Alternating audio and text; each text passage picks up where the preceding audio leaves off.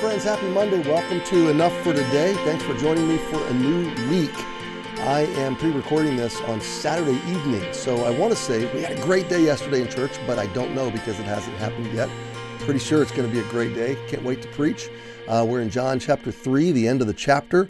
And if you didn't get to hear the message, it will go live tonight at 7 o'clock on Monday Night Rewind, or it's on the archive. We're going through the Gospel of John. Jesus Up Close is the message. And right now, or the series, I should say.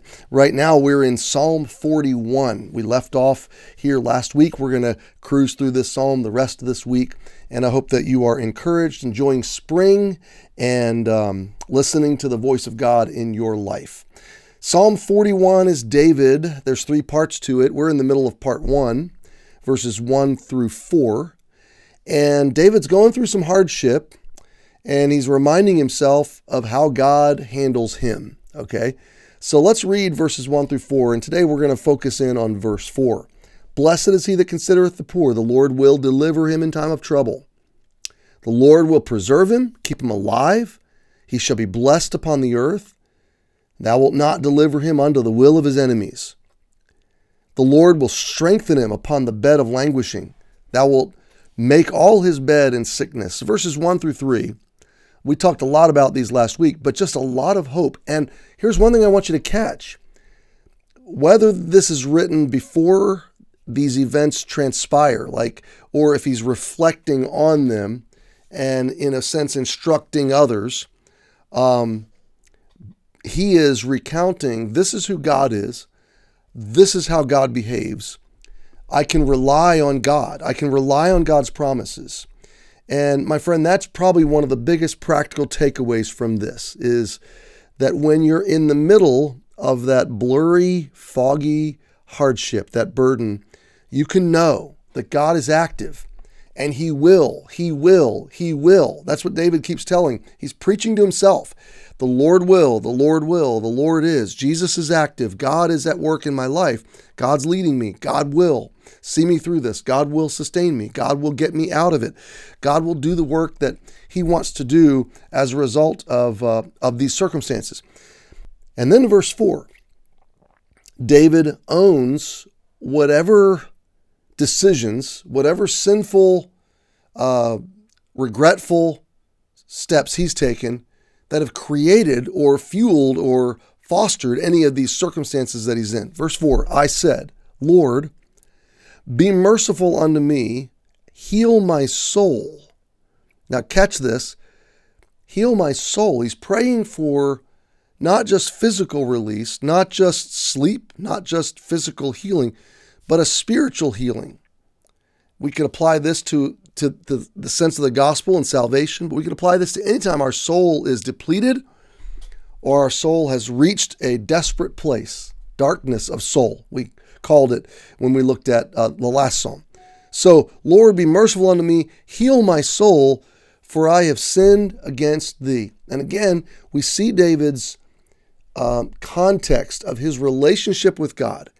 He understands his sin and his sinful state before a holy God. This is a gospel view. Now, we get a clearer view of the gospel from the 21st century looking back, but it shows us that even in the Old Testament, men who wanted to understand the principles of the gospel could. They could understand that they were sinful. Now, I don't know if David has a particular sin in mind that God is pinpointing, specifying in his life, convicting him about, bringing forth repentance, or if David is just in this state of reflection, in this state of burden and hardship, he realizes, like Isaiah, woe is me, I am undone. I'm a man of unclean lips. When Isaiah came into the presence of God, it flattened him. God's holiness flattened him. So there may be a specific sense of God dealing with me about a bad decision or regret or something I did or should make right, okay? But it could just be that David is referring to his state of being, that he realizes in God's sight he's a sinful man, and that the only reason he can talk to God or approach God or be received, the only reason he can expect deliverance, preservation, life, blessing, strength, And recovery, the only reason he can expect any of that is mercy. That he could never deserve it, he could never achieve it or earn it, he could never pick himself up out of the depth of his lost condition. And so he says, God, be merciful.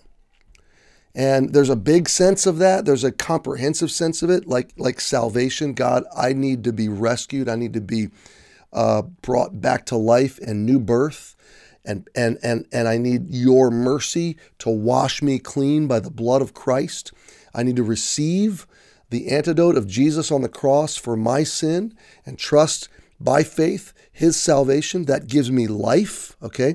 But then there's this sanctifying journey after the new birth of spiritual growth where every day I'm relating to God, the line of connection. Okay, so let me give you an illustration. I'm holding in my hand an iPhone. This iPhone has a chip in it, a SIM card, that connects it to AT&T. So you could say the only way this phone works is through the connection that I've agreed to, and that is AT&T, okay? Well, religion says your connection to God is your behavior, your moral good works. So be good so you can have a connection to God. Bible says, no, that's no connection to God. In fact, your good works are, even those good works are bad or laced with bad motives. So there is no connection to God in religion or good works. The only connection to God is through Jesus, based on his work on the cross, which makes available to you the mercy of God and the grace of God. And you receive that by faith. So if you want a connection, if you want a relationship, if you want an ongoing connection and relationship with God, not just new birth, but every day, your connection with God is through Jesus, based on his mercy and grace and your faith, your belief in Christ. It's not on-off, by the way. Once you are born to God, you can never be unborn, okay? But that context, that connection, I should say, never reverts back to good works, okay? It's not that God doesn't want to create good works in you. Ephesians 2 says, for by grace are you saved through faith, and that not of yourselves. It's the gift of God, not of works, lest any man should boast. For we are his workmanship in Christ Jesus, created as new creatures, created unto good works. So yeah, God wants you to do good works, but he's going to create those good works himself through you and in you as you yield to him by faith and as you relate to him on the grounds and on the basis of mercy. So many of us understand that in relation to our salvation, our justification, like I'm justified with God by faith. The judge of the universe accepts me and declares me innocent because of Jesus.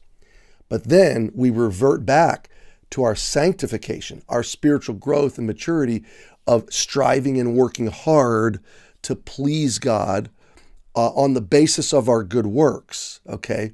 I want to please God. I want to honor him. I want to glorify him. But that happens on the same basis that salvation happens. It happens on the basis of faith in the work of Jesus because of his mercy. So here, my friend, like David, today, you can remember this. You are not relating to God on the basis of your goodness or your good works. You're relating to him because he's good, because he is merciful. And so you can pray right now today, Lord, be merciful to me. I have sinned. I do sin. I am in an ongoing way a sinful person, but you're changing that, God, because of Jesus and by your Spirit, by your work of grace unfolding in my life. So God, be merciful to me and heal me, grow me, take me forward. This prayer in verse 4 is really a prayer of dependence. It's a prayer of not just repentance. It is, he's admitting sin, but it's also a prayer of dependence. God, if I'm going to be healed, if I'm going to mature, if I'm going to grow, if I'm going to go forward, it's going to be by your mercy. You do the work. You're the active agent. Heal me, change me, transform me, grow me in your mercy forward from my sin. David hates his sin. He loves his God. and he knows what spans the gap is mercy. So it is with you today. Happy Monday. We'll see you tomorrow.